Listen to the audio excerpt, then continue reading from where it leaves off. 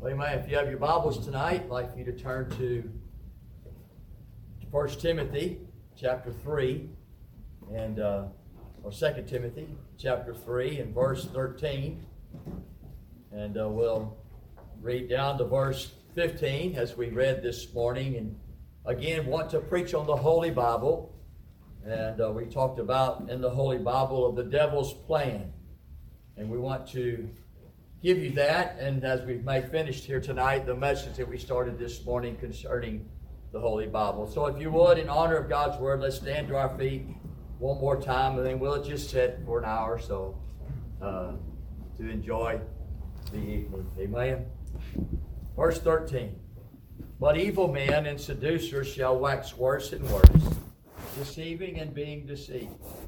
But continue thou in things that thou hast learned and hast been assured of, knowing of whom thou hast learned them.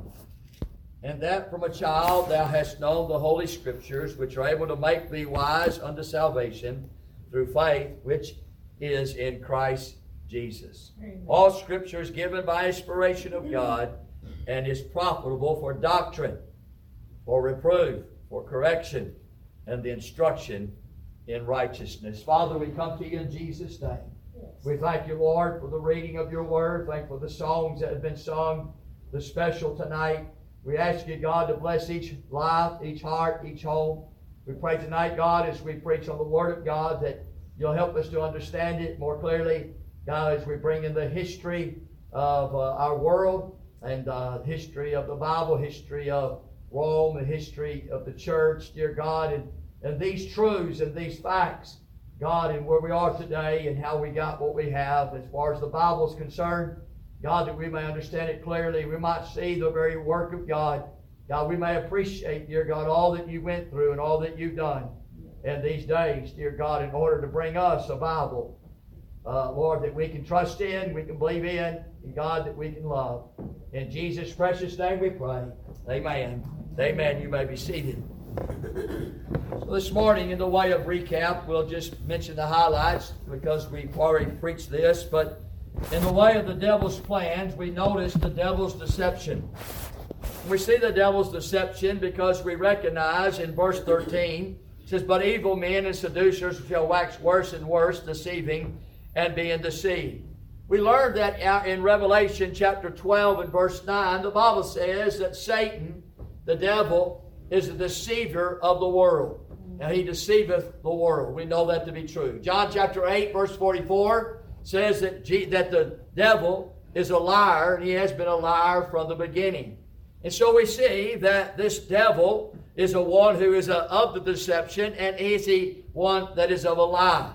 We find in the way of our Bible study or Bible preaching tonight, we find in this deception of the devil, in order for us to get another Bible or get a Bible that's not real or a Bible that's not true, because he wants, and we learned that through the Scripture this morning, from this morning, that he doesn't want anybody to believe and be saved. Right. And that's why he would do what he's doing and why he's doing as he has done. We found in this morning in the devil's deception, the beginning from the beginning with man. We went to Genesis chapter 3. We talked about what the devil said to Eve and how he added to the Word of God and how he has taken away from the Word of God. And then we went to the beginning with Jesus in Matthew chapter 4 and verse 6, and how he added to the Scripture and how he took away from the Scripture. And we've seen very clearly and very plainly these truths.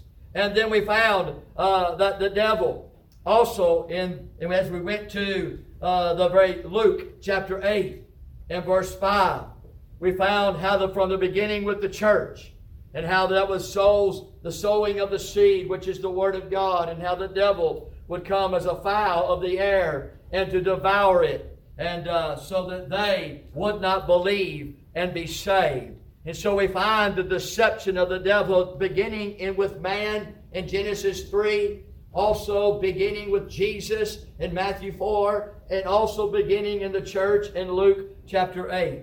We found the corrupting of God's Word in Paul's day in 2 Corinthians chapter 2 and verse 17. We also found in that day that we found false prophets that Jesus mentioned in Matthew 7:15. Also, we found false apostles in 2 Corinthians chapter 11, verse 13 and 14. Paul also spoke of false brethren in Galatians chapter 2 and verse 4. He also spoke of false teachers in 2 Peter chapter 2 and verse 1. And then he began to talk about false doctrines. We found that the doctrine of Jesus is singular, Luke chapter 4. We found the doctrine of God is singular in John chapter 7, verse 16. We found that the doctrine of the apostles was singular, Acts chapter 2, verse 42. We found that the doctrine of Paul in Acts 13:12 was singular, the doctrine of the Lord. We found that Paul began to instruct the church in Romans 16 and verse 17 about contrary to the doctrine which you have learned, and avoid them. He talked about the direction that he gave the church in Ephesians chapter 4.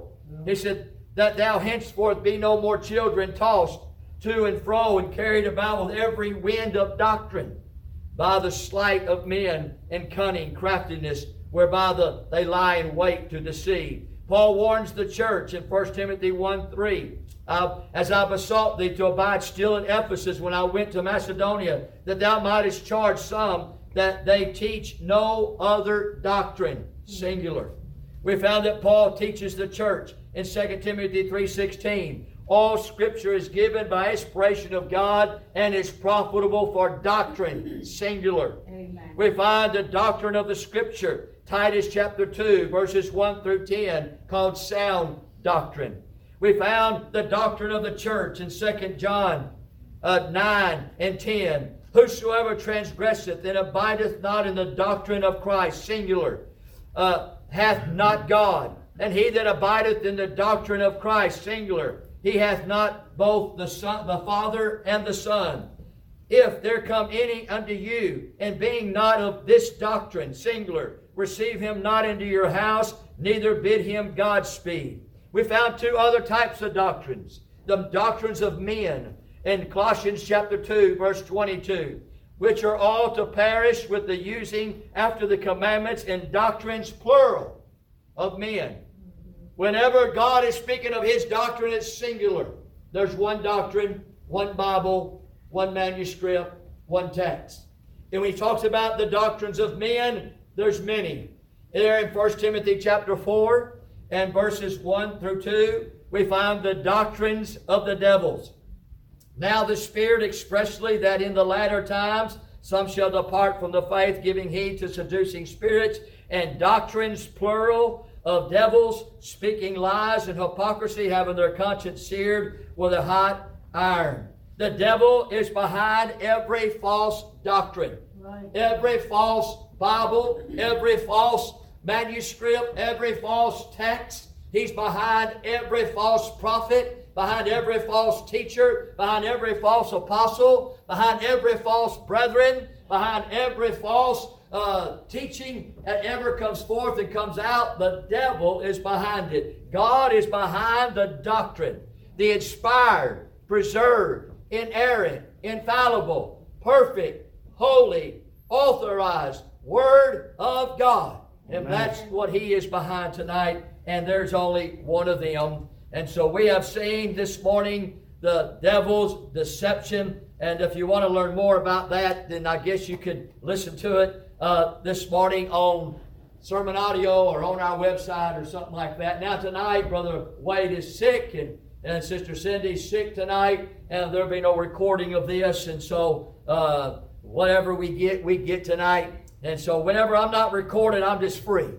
Amen. And so anyway, I want to show you number 2 tonight. Not only the devil's deception, but I want you to show you the devil's, I guess you'd say, his coming out, his debut.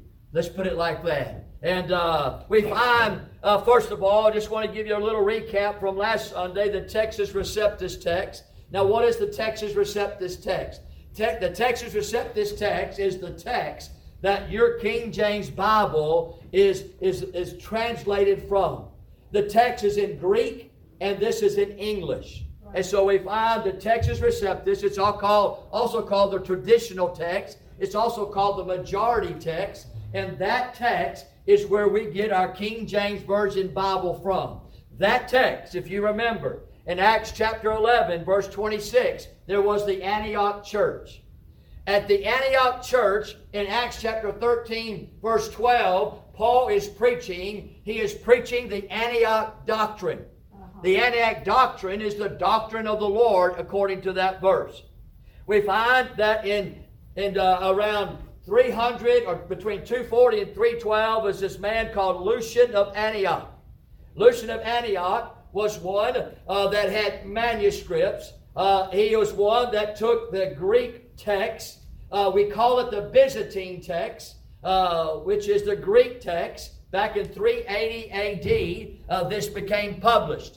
And this man, this Antioch and Lucian, he took all the manuscripts, the ones that he could find that are written. Manuscript means a written document. And so we don't have no originals, but he took the written documents of the originals and he brought them together and came up with a text called the Lucian text. We find after that, there was a man, and they called it also the Byzantine text, and because it was in Byzantine. Erasmus, he was the one who put all those texts together, even from the one of Lucian of Antioch. And so we find that the text that we're talking about, where the King James Version Bible comes from Antioch. And so Erasmus, he put that text together, and he calls it the Textus Receptus. We find in 1522 that the Tyndale Bible, that was English, has come to publishing. We find that in 1528 through 36, the Coverdale Bible comes into publishing of English. Then we found the 1537, the Matthews Bible came into English. We found the Great Bible, which just means it was bigger words and had bigger phrases so people could see it better. That came about at the same time. 1560, we came up with the Geneva Bible. That was English. 1568, the Bishop Bible, which was English. And the seventh revision, or the seventh Bible, the seventh text in which we could call the Bible that was in English, come up is the King James Version Bible. And we talked about that last week and just wanted to let you know about that. So this was the authorized. The King James Bible was the authorized Bible. The English Bible, it was translated again from the Textus Receptus, the received text, the majority text. And that's where we get our King James Version from that text, which come from Antioch. That's an important point here tonight. Now, there are two other texts where every other Bible comes from. The NIV and any other version that we have out there today comes from the Sinaiticus and the Vaticanus. That's very well-known text. They're manuscripts, I'd say. So the Sinaiticus and the Vaticanus manuscripts. Now, how did they come into being? Well, they came into being 165 to 168. There was a man named Justin Martyr. Yes, Justin was martyred. He was a martyr for the things in which he was doing in the way related to the church. We find he was born the same year that John, who wrote the Revelation, died. That's kind of odd. That John the Revelator, John the author, the John of the one that was on the Isle of Patmos, he died, and all of a sudden this Justin fella came to be. We find he taught in Rome. He mixed his teaching of the Bible with philosophy, and he took Christian doctrine and he mixed it in with worldly mindedness and worldly thought process. And so he was taking the Bible, taking the scriptures in which he would have of that day. It would be out of Antioch. That's all you had. And so he would take that and mix it with philosophy and mix it with his own little mix. And that's where all this stuff began to come. He was opposed to Tertullian. Tertullian was a forefather for you and I in our churches where we came from. We'll learn about him later, but Tertullian, he was opposed to him. For Tertullian was a man that stood for God, loved the Lord, loved the Bible, loved the church. And anyway, he stood against him. And there was a man under his tutorage of Justin. His name was Tatian, T-A-T-I-A-N. He was a student of Justin. He recorded Justin's heresies. Because when you start putting into the Bible, adding to the Bible, you start finding heresy. Amen? And so he was adding to the Bible, and there was heresies now. So this man, Tertullian, he recorded these heresies. He probably wrote them out and handwritten them. In 150 A.D., he placed them into a Bible version called Diatessaron. So that in 150 A.D. there was a Bible version of this perversion that came from this man named Justin. They had the Texas Receptus of this day, but they considered the Texas Receptus to be corrupt. And so they didn't want anything to do with that corrupt manuscript, that corrupt text, and so they had their own. They found 200 copies by this man named Syrian bishop called the Theodore, and they threw it away. They threw away 200 copies of this copy of the Texas Receptus because it was the text that was corrupted. Clement was a student of Tertullian, and he founded the school in Alexandria, Egypt in 200 A.D. He was an intellectual man. He was a philosopher. He hated the Christians of Antioch. He called the Christians of Antioch just stupid people. They were dumb people. They didn't know anything. They didn't know nothing about the God. They didn't know nothing about the Bible. They didn't know nothing about the Christ. And so he turned his ways against the Antioch people, the Antioch church, the Antioch schools, and the Antioch manuscripts. He was totally against. He was a supporter of Gnostics and of heretics. We find the man that came after him was named called Origen. Y'all might have seen this guy's name, O-R-I-G-E-N. And so he was a student of Clement. Now he was the one who really put things into action here. He was the one, him and Clement of Alexandria, the corrupted manuscripts of the corrupted versions we have today came from this man's work out of Westcott and Hart. We'll figure that in a minute. Now this man here castrated himself because he said in Matthew chapter 19, if you're going to be a true man of God, you'll be castrated. That's the guy. This Origen guy was the guy who was the beginning of the Sinaiticus and the Vacanus manuscripts. This was the one who kind of put it all together after all of the other leaders of that group. We find tonight that this man, he had some beliefs. He believed the Holy Spirit was a feminine force. The Holy Spirit is a he. Amen. That's nothing feminine about that. He believed in soul sleep. He believed in baptismal regeneration, meaning that the only way you can get saved is to get baptized. He also believed that Jesus Christ is a created being. He says that Jesus was never God. He believed in purgatory. He believed in drinking the blood and eating the body at the Lord's Supper was the real blood of Jesus and the real body of Jesus. He believed in reincarnation of the soul. He didn't believe that the temptations of Jesus never happened. That wasn't true. He said Genesis chapter 1 through chapter 3 are myths. That was not true neither. And we find that he believed that eternal life was not a gift, that Christ enters into no man, and there's no resurrection of believers. Now this man is a man that put together what we know today as the manuscripts that is used for all other versions tonight to be published from. The Antioch manuscripts, they were all tore apart because they were being used and they were being here and they were being there, and he tore those apart. They took the manuscripts of the manuscripts of the Lucian of Antioch, and he just ripped them to pieces. When I say ripped them to pieces, he was adding, he was taking away, he was removing completely, and he adopted his own beliefs into a version of this Antioch version what we had. He created a version called Hexapala, and at this time he took out 1 John chapter 5 and verse 7, and that's why they don't have it in those versions today. It took place right here, and that man did that because he didn't want, he said Antioch's version was corrupted, and it was upon him and all the rest before him to make correction, to make it right, for it's all been corrupted in the past. After this man Origen came was another man named Eusebius. Eusebius was a student of Origen.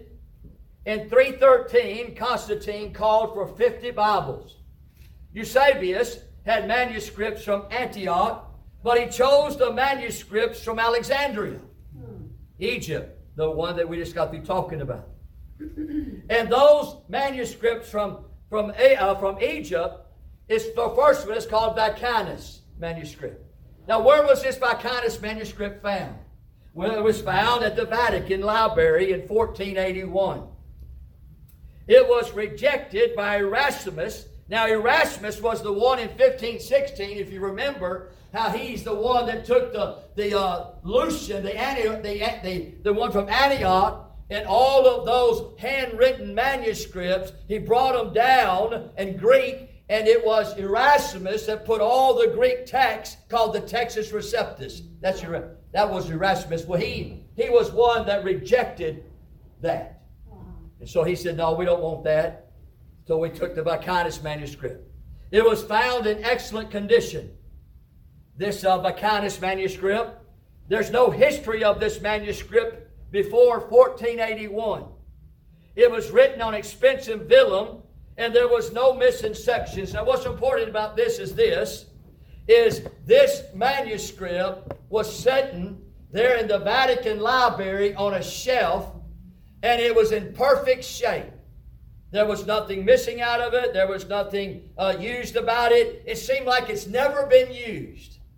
It's never been used. It's just been sitting there. Now, that's important, because they have not heard of this manuscript except 1481. Now, Sinaiticus manuscripts, they came into existence in 1844. It was found in a trash can there in Egypt. It was found by a man named Constantine Simotis Tischendorf. It was to be used to fix the Textus Receptus, or fix the King James Version Bible.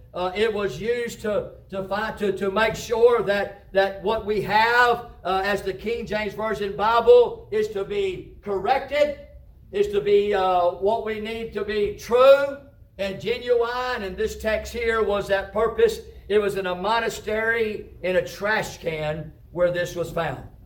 Now, between Sinaiticus and between Vaticanus, those two manuscripts were every Bible of modern versions except the King James Version Bible comes from these two manuscripts. Mm-hmm. Those two manuscripts, that has told you where they were found and when they were found. Those two manuscripts, between each other, there's 3,036 variations. Mm-hmm. In other words, I'm saying that this one Vacanus and this one Sacanus has over 3,000 differences. Now, would you say that's the same? You remember the doctrines? Plural? Plural. There's two. And within themselves, there's 3,000 differences that they don't match. So these two manuscripts, or these two texts, don't match. Now, how do you take anything and make anything out of anything that don't match? Well, you got a Bible that don't match. But anyway, we find here that Westcott and Hart were the two, I guess you call them the two scholars. They were the two men that were that were Christian. They say they were both Catholic. They were both men that decided that they need to replace the King James Version Bible, and they need a better version. They need something that's more reliable. And so they decided, Westcott and Hart decided that they are going to be the very ones in order to bring the English-speaking people finally a Bible that has something to do with God, that's true and genuine, and that will help the world. Westcott and Hart. They took the Vacanus and they took the Sinatus, and they said, we're going to put together a Bible in the English from these two texts, and it will supersede and go over and above the King James Version, and man, it's going to be a wonderful thing. Now, they called the Textus Receptus vile. That's what they called it. They called it a vile text. They accused Antioch as bad translators and translations. They said it's unreliable text of Scripture. Now, in 1881, Westcott and Hart took the Vacanus and the Sycanus, and they made a New Testament in the original Greek from Westcott and Hart. That's what they did. And so we find in 1881 was this New Testament of the original Greek from Westcott and Hart, from the Sinaiticus and from the Vacanus. Now, they took the Textus Receptus, the traditional text, and they have changed it over 5,600 places. In the Textus Receptus that they took, where we get our King James Bible, in order for their Bibles, they began to make omissions in the Textus Receptus. And they made 1,952 omissions. In other words, they took out of the Textus Receptus. They 467 additions to the Textus Receptus. There was 3,085 changes that was made. There was 4,366 word additions, making it 9,970 altercations that they did to the Textus Receptus. All modern English New Testament translation are from the text of Westcott and Hart, like the NIV.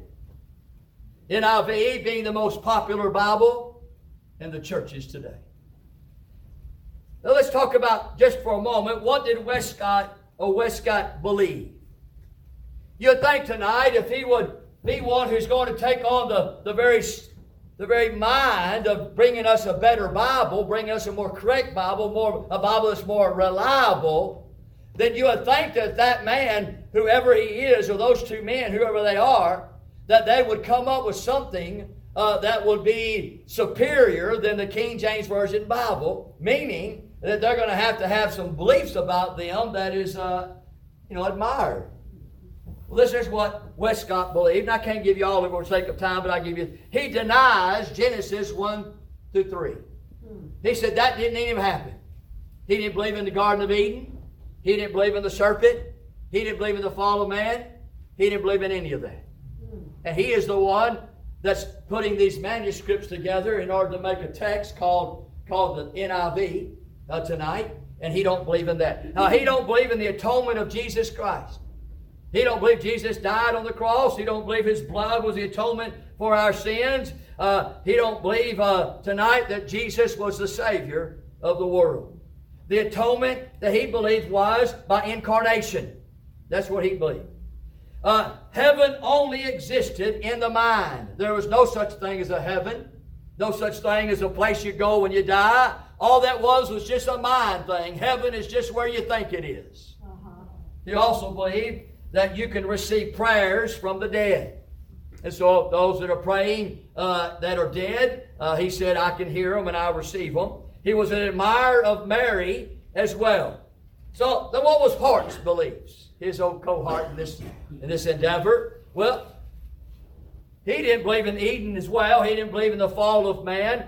He believed that atonement was immoral. He believed also heaven is only in the mind. He believed communicating with the dead. And so that where there's dead people, he can talk to them, they can talk to him, and they can have conversation, and they can have a good old time. He admired Mary, and he believed in evolution. So these were the men that took on who were Westcott and Hart, who took on the Bacchus and the Seducers there, and they put together a Greek Bible in the New Testament. And in Hebrew, they used tonight the Septuagint, and not the one that we used, the Masorite. And so we find the Masorite was used in the Old Testament in the Hebrew that we used, which is the pure, unadulterated Old Testament manuscripts. They used the Septuagint that was not. And then we used the Textus Receptus tonight, and they used the Bacchus and the Seducers, and these two Westcott and Hart men put together a modern version. For example, the NIV. So if you take the NIV and you take the KJV tonight, and you say, okay, the two Bibles tonight, so-called Bibles, they are used real familiar. I mean, you listen to the TV preachers, they got the NIV. You go into most churches today, they got the NIV. It don't matter if you go to a Presbyterian, you go to a Methodist, you go to Church of Christ, you go to Pentecostal, you go to any of those, you're going to find the NIV. It's going to be the most used Bible in all this preaching and all this teaching and all these Bibles. But if you take the NIV and you compare it to the KJV, we find that there are 64,000 words that are omitted. So the KJV has 64,000 more words than the NIV. That sound like the same to you? There are 36,000 changes that are made from the NIV to the KJV. The removal of verses. Matthew chapter 17, verse 21 is gone out of NIV. Matthew 18:11 is gone. Mark chapter 11, verse 26, gone. Luke chapter 4, verse 8, gone. Acts chapter 8, verse 37, gone. Chapter 23, verse 9, gone. Romans chapter 13, verse 9, gone. Do I need to repeat those for those that are making the... I'll repeat them one more time. Matthew 17, 21, 18, 11, Mark 11, 26, Luke 4, 8, Acts 8, 37, Acts 23, 9, Romans 13, 9. Those are just removed. The NIV just don't have them in their Bibles. They're just omitted.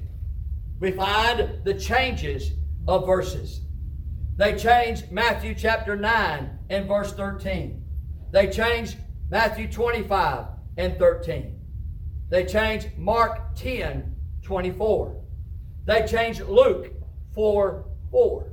They changed John 6, 47. And they changed John 10, 30.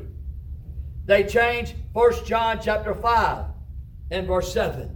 I need to say those again tonight for those that are writing them down. I say it one more time. Matthew 9, 13. Matthew 25, 13. Mark 10, 24. Luke 4, 4. John 6, 47. John 10, 30. 1 John 5, 7. We find tonight as being removed or changed. So the question tonight in this debut of this devil tonight and what he's doing and how he's doing it tonight, you can find that there was a change in the midst of the King James Version Bible. Amen? And so with that change came, they wanted to make a better change. They wanted to take the corrupted, which was the Textus Receptus, and they want to fix it with the Seducers and the Bacchus, and they wanted to make sure that the world has an English Bible that is superior, and that is better, and that is easier, and that is more powerful than we have. And yet what they've done is they changed that Bible, and it's now less than the King James Bible because of the omissions, and then because of the changes. Amen? And that's the NIV versus the KJV. Lastly tonight, I want to say about the devil's dates. The devil's dates. Now I want you to stay with me closely tonight on this point, or in this point. The King James Bible, English Bible, was translated from the Texas Receptus 1611.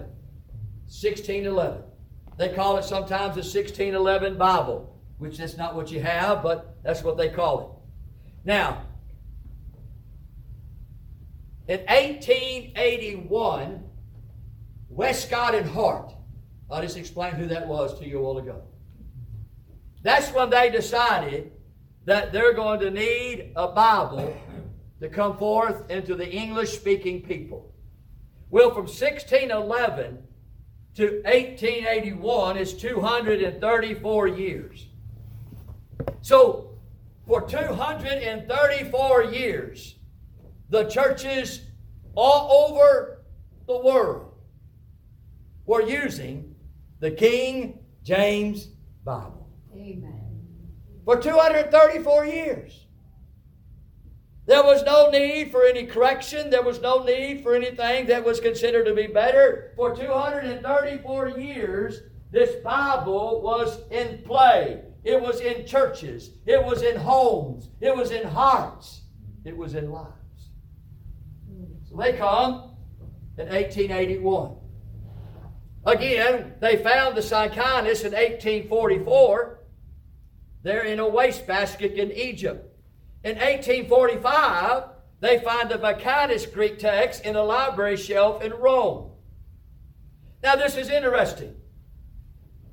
1517 was the Reformation. We all know what the Reformation was, don't we? That's whenever there was a breakthrough and a breakout of the Catholic Church.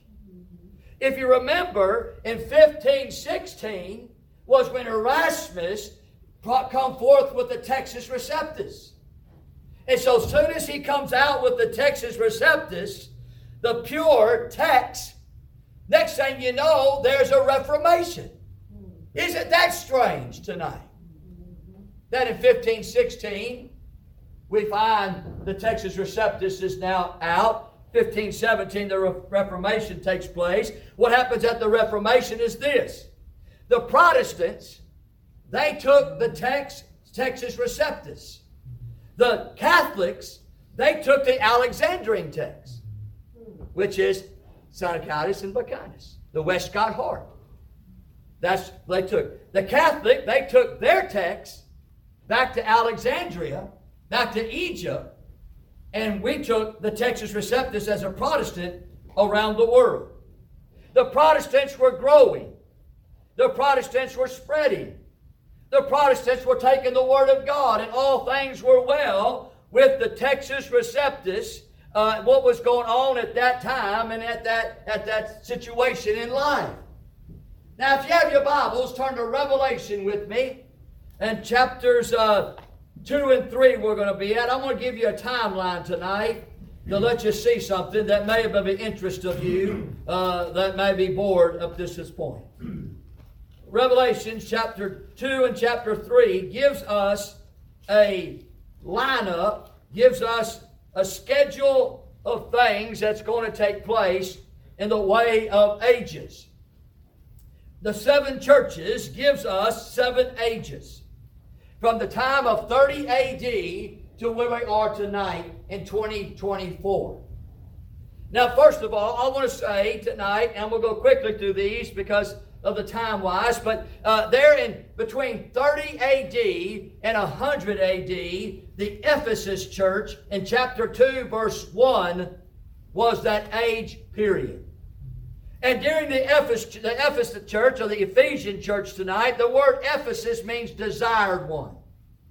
Meaning tonight that what God is saying at the time of 30 AD when Jesus was here, all the way up to 100 AD when John died, we find tonight that he said, my church is the desired one. It's the one that I desired. I started it. They were empowered by the Holy Ghost of God. They were going around the world preaching. The Bible says in Acts they turned the world upside down. That was this period of time.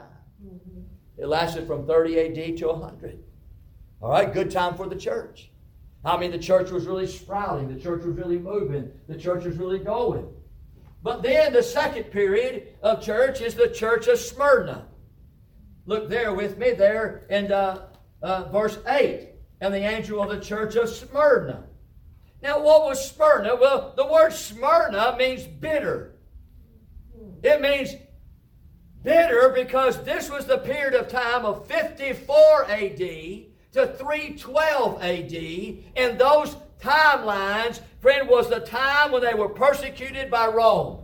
You can look up in history, you can look up into all your books if you want to and find these timelines to be perfect. So 50 A.D. to 312 A.D., the church came under 10 different Roman emperors that were just torturous toward the church. I mean, killing people on the stakes, burning them on the stakes, killing them alive. I mean, they were just all over the church, all over the Bibles. Everything was trying to be removed. Everything was trying to be taken out. They hated the Christian. They hated the Bible. They hated all that Christians stand for. And there was persecution like ever before between 54 A.D. to 312. The next church is called the Pergamon church. You look at that with me tonight. As you look at the Pergamon church, you'll find tonight in verse 12, and the angel of the church in Pergamos, right? These things saith he which is sharp sword with two edges. Now the Pergamon church is a period of time between 312 A.D. to 600 A.D. Now what happened in that period of time? Well, the word Pergamon means marriage. You know what was married? 312, what happened? Constantine came on the scene. And Constantine took the Roman Empire called Byzantine, and he said to the church of that day, now we are all going to be Christians. The whole Roman Empire are Christian. He ran his whole army through the lakes and through the waters. Did you know that? He ran all his army. They went down into the water. They come out of the water, and they were all baptized right there. That's how he did it. So all of Rome now is Christianized. Now at that point right there, I'm talking about a devil date, and this is one of the devil dates. At 312, the church just got through coming under the horrible persecution they ever have faced in the entire church age. Constantine comes on and marries the church. And now Rome is now Christian. Christian is now Rome. Constantine is now in charge. He's the one who's going to do the popes. He's the one who's going to bring the purgatory, the very doctrines like purgatory, the worship of Mary, infant baptism, the very things that Catholicism holds tonight is where all this came in from this period, 312 to 600. Study the history of Catholicism. It's because of Pergamon church, that period of time was married. Now, they all thought, well, this is good. This is great. But you know what was happening right there? Was the church was doing great. I'm talking about the true church, the church of the Lord Jesus Christ. It was moving on and moving out and doing exactly what God would have it to do. Then all of a sudden, here comes Constantine and says, oh, wait, hold on. Hold on. I want to take you and I want to marry you and I want to change you. And now the word Catholic means universal, and that's where Catholic Church started, or the Catholic Church started right there in 312 as a universal church for everybody in Rome. So now what's going on is the church is now married to Rome, but those that are in the true church are still going away from Rome, right? They're not going to be connected to Rome and what Rome is doing and what Rome is saying and how Rome is trying to tell these doctrines that are not in the Bible, but bring in doctrines. And the true church is saying, no. The other ones are coming together, and it's called Christianity. It's called Catholicism. It's called a big church because it's big Rome. And for about from 312 to 600, all these doctrines are now filled in to the Catholic Church. Well, these over here, by the way, is where the Baptist Church comes from, is this over here. The Baptist Church never came out of the Protestants. The Catholic Church, the Baptist Church is not a Protestant church. The Catholic Church did not come out of the Reformation. The Baptist Church tonight comes right out of the Lord Jesus Christ and His doctrines and His teachings. The independent fundamental Baptist. And we'll teach on that here lately. But we find out of that group, the true church, you find they're in the Texas Receptus. We find now on this side here of Catholicism, they done took on the Westcott and Hort. The manuscripts. The ones that were of the Vancanus and the Secanus. We have to go back to Oregon. Got to go back to Tillian. Got to go back to those guys, and that's where all that came from. Justin the Martyr. All those texts in which they used, that's what the Catholic Church used. That's what the church in that day took on. This was a time where the devil said, I got to stop the church. Right? From 30 to 100, and the church is in persecution, and he comes in and says, I got to do something here. And sure enough, he did. The Catholic Church is demonic tonight. They're full of idols, full of demonic activity, they're full of wickedness, they're full of evil. And it happened on 312 AD. This is an important date that you need to know. When he hijacked the church on this day. Amen? Let's keep on going. So we find in this timeline that Jesus has given us is after the Pergamon, the marriage of Rome with the church, called the Catholic Church, we find the church of Thyatira there. In verse 18, it says, unto the angel of the church of Thyatira, write. And we find that Thyatira means continual sacrifice. Right here is where the Catholic Church began to dominate, called the Dark Ages. And in the Dark Ages, this timeline was this, 600 to 1500. 600 to 1500.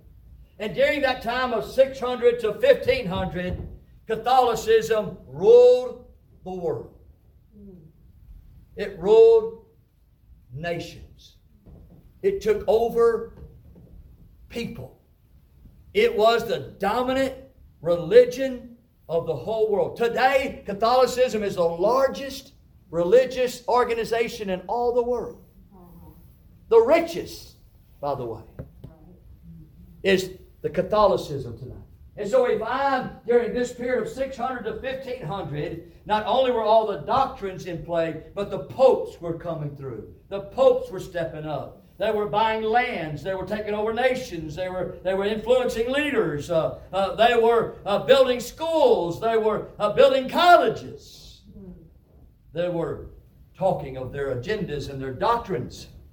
And it became very large. That's why it says Thyatira means continual sacrifice. That is continued. The true church is being persecuted by this church.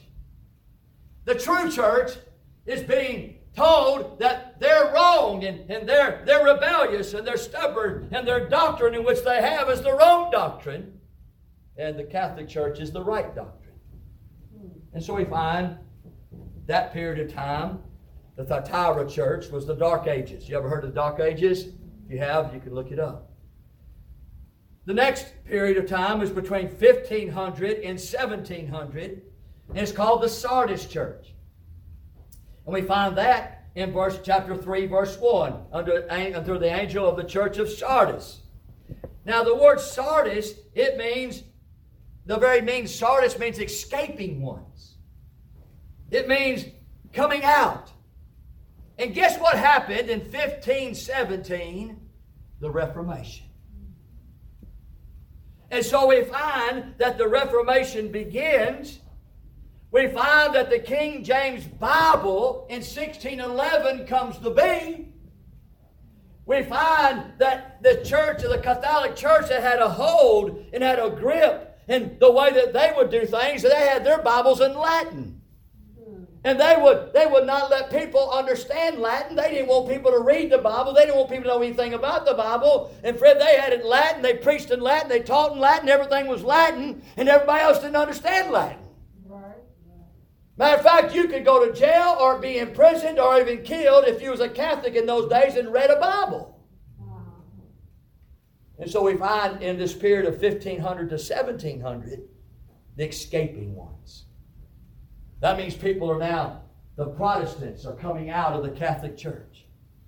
The ones are saying, no, we're against what you're saying. And now the Catholic Church is trying to hold on to a grip, but they're losing the grip. And people are just fleeing out of the Catholic Church. That's why I call the escaping ones. Now the Protestants, tonight, now the churches are being forth and coming forth. And the people out of the Catholic Church that were Catholic priests, like Martin Luther, and others tonight are now coming out. And so they're escaping Catholicism. And so that's that period of time when that happens. The King James Bible again in 1611 is now published, English out. Finally, the true Word of God is now given to the world, the King James Bible. The next period is between 1700 and 1900. The Philadelphia Church, in verse 7 of chapter 3, says, "And to the angel of the church of Philadelphia." Now, what does Philadelphia mean? It means brotherly love. Mm-hmm. So what happened between the times of 1700 and 1900? Now, remember now, 1611, the King James Bible came out. This right here is another devil date. Another devil date. What do you mean by the devil date? This is the time whenever in the 1700s to the 1900s, the church, the people that came out of the Catholic Church got born again. And now they're part of the true church. And they're part of the church that's always been. That wasn't hijacked by Constantine. So what's going on now? Well, 1719, 1700 to 1900, if you would probably take your songbook tonight and you'd look up the dates of your songbook, you'll see that many of the songs that you find in your songbook are in that dates. So our songbook, between 1700 and 1900, was being written. By who? By godly people. Right? So between 1700 and 1900, we find there is a missionary effort like you've never seen before. Missionaries were being called out to all the world. The missionaries were being sent forth. They were going out from every place, reaching people for Christ. There's never been a time between the 1700s and the 1900s of evangelistic movement. Hundreds and thousands were getting saved. There was revivals all over. And people were getting right with God. And people were coming closer unto the Lord. The songs were written in the hymns. Revivals in churches were started. And things were moving unto God. You've never seen such a movement in the 1700s to the 1900s. The Philadelphia was that period of time tonight. And you'll find that all of our great preachers and all of our great missionaries and all of the great pastors and all of those that you hear tonight, like Charles Spurgeon and D.L. Moody and others tonight, yet that's where they came from. They came from 1700 to 1900. Friend, you'll find a great explosion for 2 years of brotherly love that God's people got filled with the Holy Ghost of God because of the King James Bible. Amen. The King James Bible was going forth to all the world, and God's power and authority was coming in the lives of folks, and people were getting called to preach and called to the mission field. Things were happening. God was moving. The world has never seen such a movement as this, friend. And we find tonight, during that period of time, folks like this, and I'll read it to you. I made a list of it tonight. People like this, you may have heard their names before. John Wesley, 1703 to 1791. Charles Wesley wrote over 6,000 hymns. We find that John Wesley started the Methodist Church. William Carey, the British Christian missionary that went over there in the first Baptist missionary to India. He the first contribution to start schools of impoverished children, of reading and writing and counting. Christianity opened the first theological university in the divinity degrees. The colleges that were founded during this period of time that taught people to be missionaries and to be evangelists and to be pastors was the church. You ever heard of Harvard College? Harvard College tonight in the 1700s was one that was built up and created by Christians to prepare the men of God to go out into the world and to evangelize during this period of time. You ever heard of Yale? Yale was another Christian college. In 1701, in 1795, the president addressed the students on the subject of the Bible is the Word of God. In 1825, a Yale gospel group traversed the country evangelizing the world. Amen. Yale. Harvard. You ever heard of Dartmouth? Was founded to train as missionaries for the American Indians. How about Princeton? Oh, in its early days insisted that the faculty be convinced of the necessity of religious experience for salvation. Many well-known schools of similar beginnings started during this time. You ever heard about Jonathan Edwards? He was of this time. We find George Whitefield, the one leading the great awakening of revivals. Benjamin Franklin, Wilbur Wilberforce, Robert Raikes. He was the inventor or the creator of the Sunday school. Hallelujah. David Brainerd, the missionary to the Indians. Peter Cartwright, the circuit rider preacher of Kentucky and Tennessee and Illinois for over 50 years. David Livingstone, he was a Scottish physician. He was a missionary to Africa. Dwight Moody, R.A. Torrey, Fanny Crosby, the blind woman that wrote many, many of the hymns in your book that you have tonight. Right. Charles Haddon Spurgeon, the Prince of Preachers, and on and on and on. Well, what are you saying, Brother Larry? I'm saying that in 1611, the King James Version was published to the English-speaking people. And from 1611, we find that in the 1700s, friend, to the 1900s, there was a great explosion of Jesus coming and indwelling the lives of people and churches and missionaries, and lives were changed for the glory of God, because there's now a Holy Scriptures that makes you wise unto salvation and through faith in Jesus Christ. Amen. Now here's the devil was seeing it and watching it. Remember what I'm preaching about. I'm preaching about the devil's plan. He sat back there and he's saying, whew, I mean, things are really rolling right here. I mean, I'm losing a lot of children. I mean, they're snatching them right out of my hand every single day. Thousands and millions are just getting born again. Guess what day or the time when this Westcott and Hart decided to bring forth their new version of the English Bible that they say is going to correct and replace the King James Version? 1881. Isn't that something?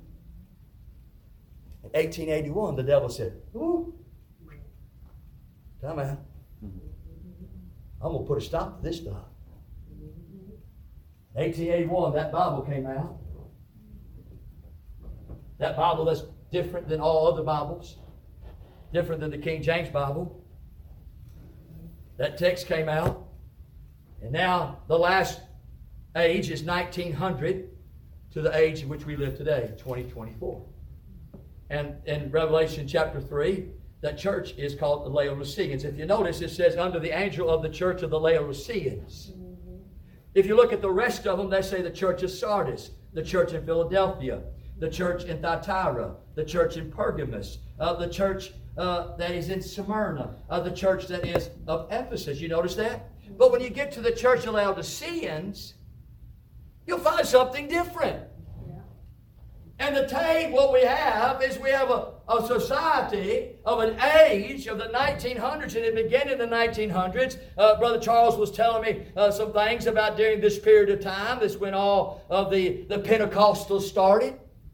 The speaking in tongues started, 1901 by a woman. The first one who spoke in tongues was a Pentecostal.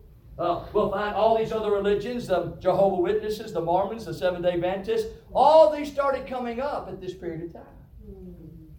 Now, all this didn't happen under the King James. What happened under the King James was salvation. Hallelujah. Amen. Preaching and missionaries and souls being saved. All of a sudden, here comes this other version.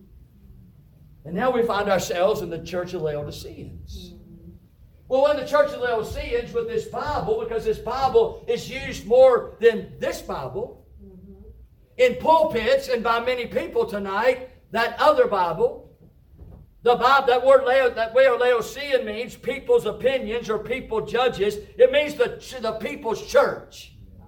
That's what it means, the people rules. Right. So we find that the majority of churches today are using the Westcott and Hort Bibles. They're using the modern Bibles. Do you know today there's missions that are less? Do you know there's more people coming home from missionaries, coming home from the mission field than ever?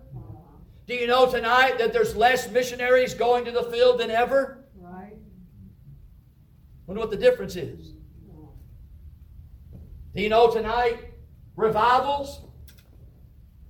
How many evangelism revivals that are taking place that are really revivals? Now we have revival meetings. We got revivalists. Right. We got evangelists. We got a bunch of people going all over the country, all over the world preaching so-called revivals, but you don't see revivals. No. Wonder why? You see less people going to the mission field. You see more people coming off the mission field. You're seeing less people saved. Right. You're seeing a lot of churches closed. Right. You're seeing pastors last for 3 years, the max in the church, and they quit. Right. The churches, the 50% of all churches today that you'll find in America is less attended. Right. I mean, all of everything that was going on between 1700 and 1900 has now declined drastically. Right. And friend, we're barely moving. Yes. We're barely going. Not very much is happening. It seems like things are come to a slow, if not to a stop. Yeah. Now I wonder what it could be. The so-called Christian church today is worldly. Jesus said to that church, as they was talking to them, he said this tonight, and pretty much it describes them. He says, I know thou works, that thou art neither cold nor hot, and I would that thou wert cold or hot. And so then, because thou art lukewarm, neither cold nor hot, I will spew thee out of my mouth. Because thou sayest, I am rich, increased with goods, and have need of nothing, knowest not that thou art wretched and miserable, and poor and blind and naked. And then he goes and tells them in verse 20, Behold, I stand at the door and knock. If any man hear my voice and open the door, I will come to him and sup with him, and he with me. Amen. Now, church, we've got to think for just a moment. Right. In 1611, the King James Version comes forth. We find starting in the 1700s, the breakout. All the way up to 1900. I mean, it was on for God. 1881, these other manuscripts, these other texts, and then these other modern versions come out. NIV, ESV, Living Bible, on and on and on and on. And those Bibles begin to filtrate the churches, begin to filtrate the pulpit. Right. They began to get into the homes. They began to move along. He began to get in the minds of people, beginning to get into the messages of preachers. He began to get into the hearts. Today we see nothing. And the only place you see anything much going is churches that have the King James Bible. Churches that preaches the King James and people who live the King James. I'm just saying tonight, the devil's dates, when he saw what was happening in 1900, 1881, he brought in his Bible. 312, whenever the church was put when the church was together and married to Rome, he put a stop to that. 312. All I'm saying tonight is this, church, is there's a Bible out there. There's the Holy Scriptures tonight. And there's a time, friend, as the Bible has said in 2 Timothy tonight. Turn there with me. We'll close. 2 Timothy chapter 4. In verse 3 it says, "For the time will come when they will not endure sound doctrine." Now what is sound doctrine? We already established that. That's the King James Bible. "But after their own lust shall they heap to themselves teachers having itching ears, and they shall turn away their ears from the truth, and be turned unto fables." Tonight, this is where we are in our society, in the churches today, and where lives of people are today. Friend, I tell you this with all honesty and with all my heart tonight, the King James Bible version for the English-speaking people is the inerrant and infallible, preserved, holy, perfect Scripture that will make you wise unto salvation through faith of Jesus Christ our Lord, friend. I'm telling you without a shadow of a doubt in my heart tonight that Bible will lead you unto God. It will lead unto revival. It will lead unto missionaries. It will lead unto the souls of men. It'll change your life. It'll change you for eternity. It'll give you heaven. It'll give you heaven. It'll give you a place in heaven. You'll live like a child of God. You'll live like a child of God. You'll be a child of God. And the only Bible here this evening for English-speaking people is the King James Version Bible. Yes, amen. That's it. There's nothing else to be said. Brother, don't you? He got an NIV Bible. I know that's blasphemous. But I want him to read something to y'all tonight because I want you to hear it with your own words. Brother, won't you read to us tonight Matthew chapter 17, verse 21. I'm going to read it to you tonight, and he's going to read it to you. I just want you to hear it yourself tonight. Matthew chapter 17 and verse 21. I'll read it. "Howbeit, this kind goeth not out, but by prayer and fasting." You read it, Brother Charles. 17:20. 17:21. It's not there. It's not there. Now, I'm going to ask you a question, church. Is that a Bible? The NIV. The most popular Bible. The Bible where most preachers are preaching from. Right. You'll go to anybody today, they'll take the NIV over the KJV any time of the day. That's true. It's omitted. Brother, go to 18:11. Chapter 18, verse 11. It says, "For the Son of Man is come to save that which was lost." It's not here. It's omitted. Yeah. Wow. That's important. That's a pretty important verse, don't you think? Right. It's not there. Let's go to another one. I don't want to bore you with this, but I want to go to Acts chapter 8, verse 37. You talk about this is an important verse. 8:37 says this, "And Philip said, If thou believest with all thine heart, thou mayest." He talking about what does hinder us to be baptized in verse 36. He said, Philip said, "If thou believest with all thine heart, thou mayest." And he answered, talking about the eunuch, he said, "I believe that Jesus Christ is the Son of God." You're talking about what does it take to be baptized? This is what it takes.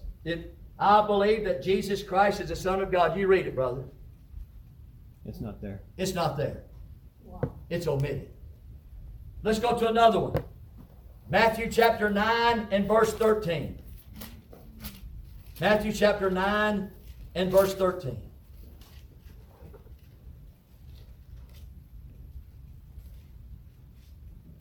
The Bible says this, "But go ye and learn what that meaneth. I will have mercy and not sacrifice, for I am not come to call the righteous, but sinners to repentance." That's the King James Bible. What do you say, Brother Charles, for the NIV? It's not there. Matthew 9:13. It's not there. It's not there. Matthew chapter 25, verse 13.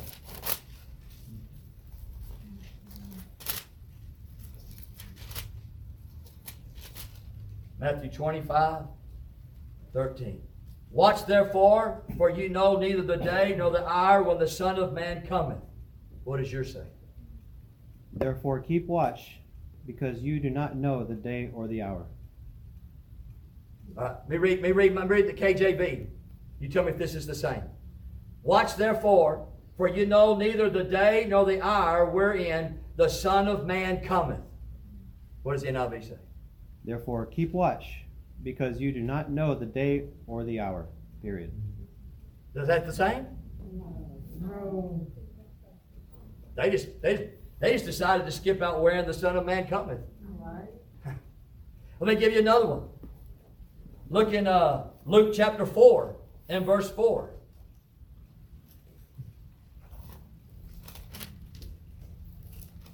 King James Version says, "And Jesus answered him, saying, It is written, that man shall not live by bread alone, but by every word of God."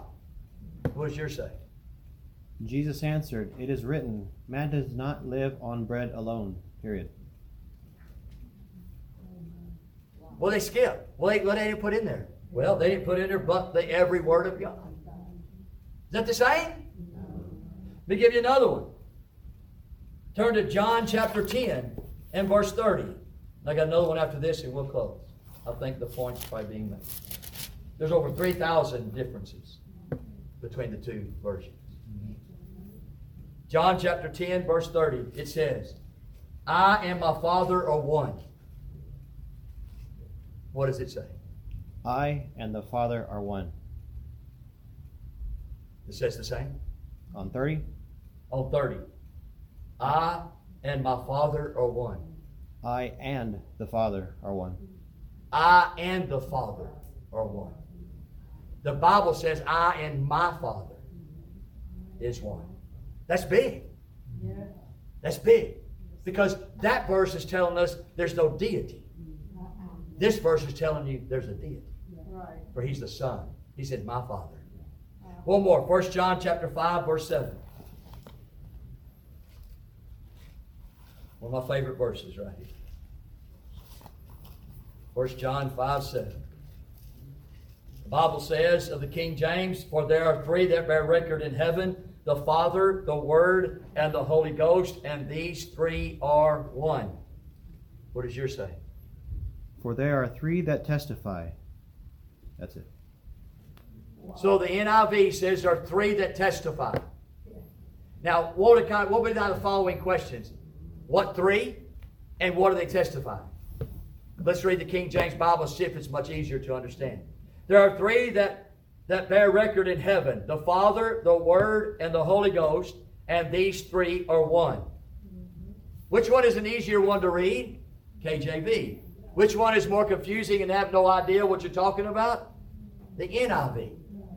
It's just very clear, very plain tonight that there's no confusion, there's no interruption. Revelation chapter 22 says this tonight.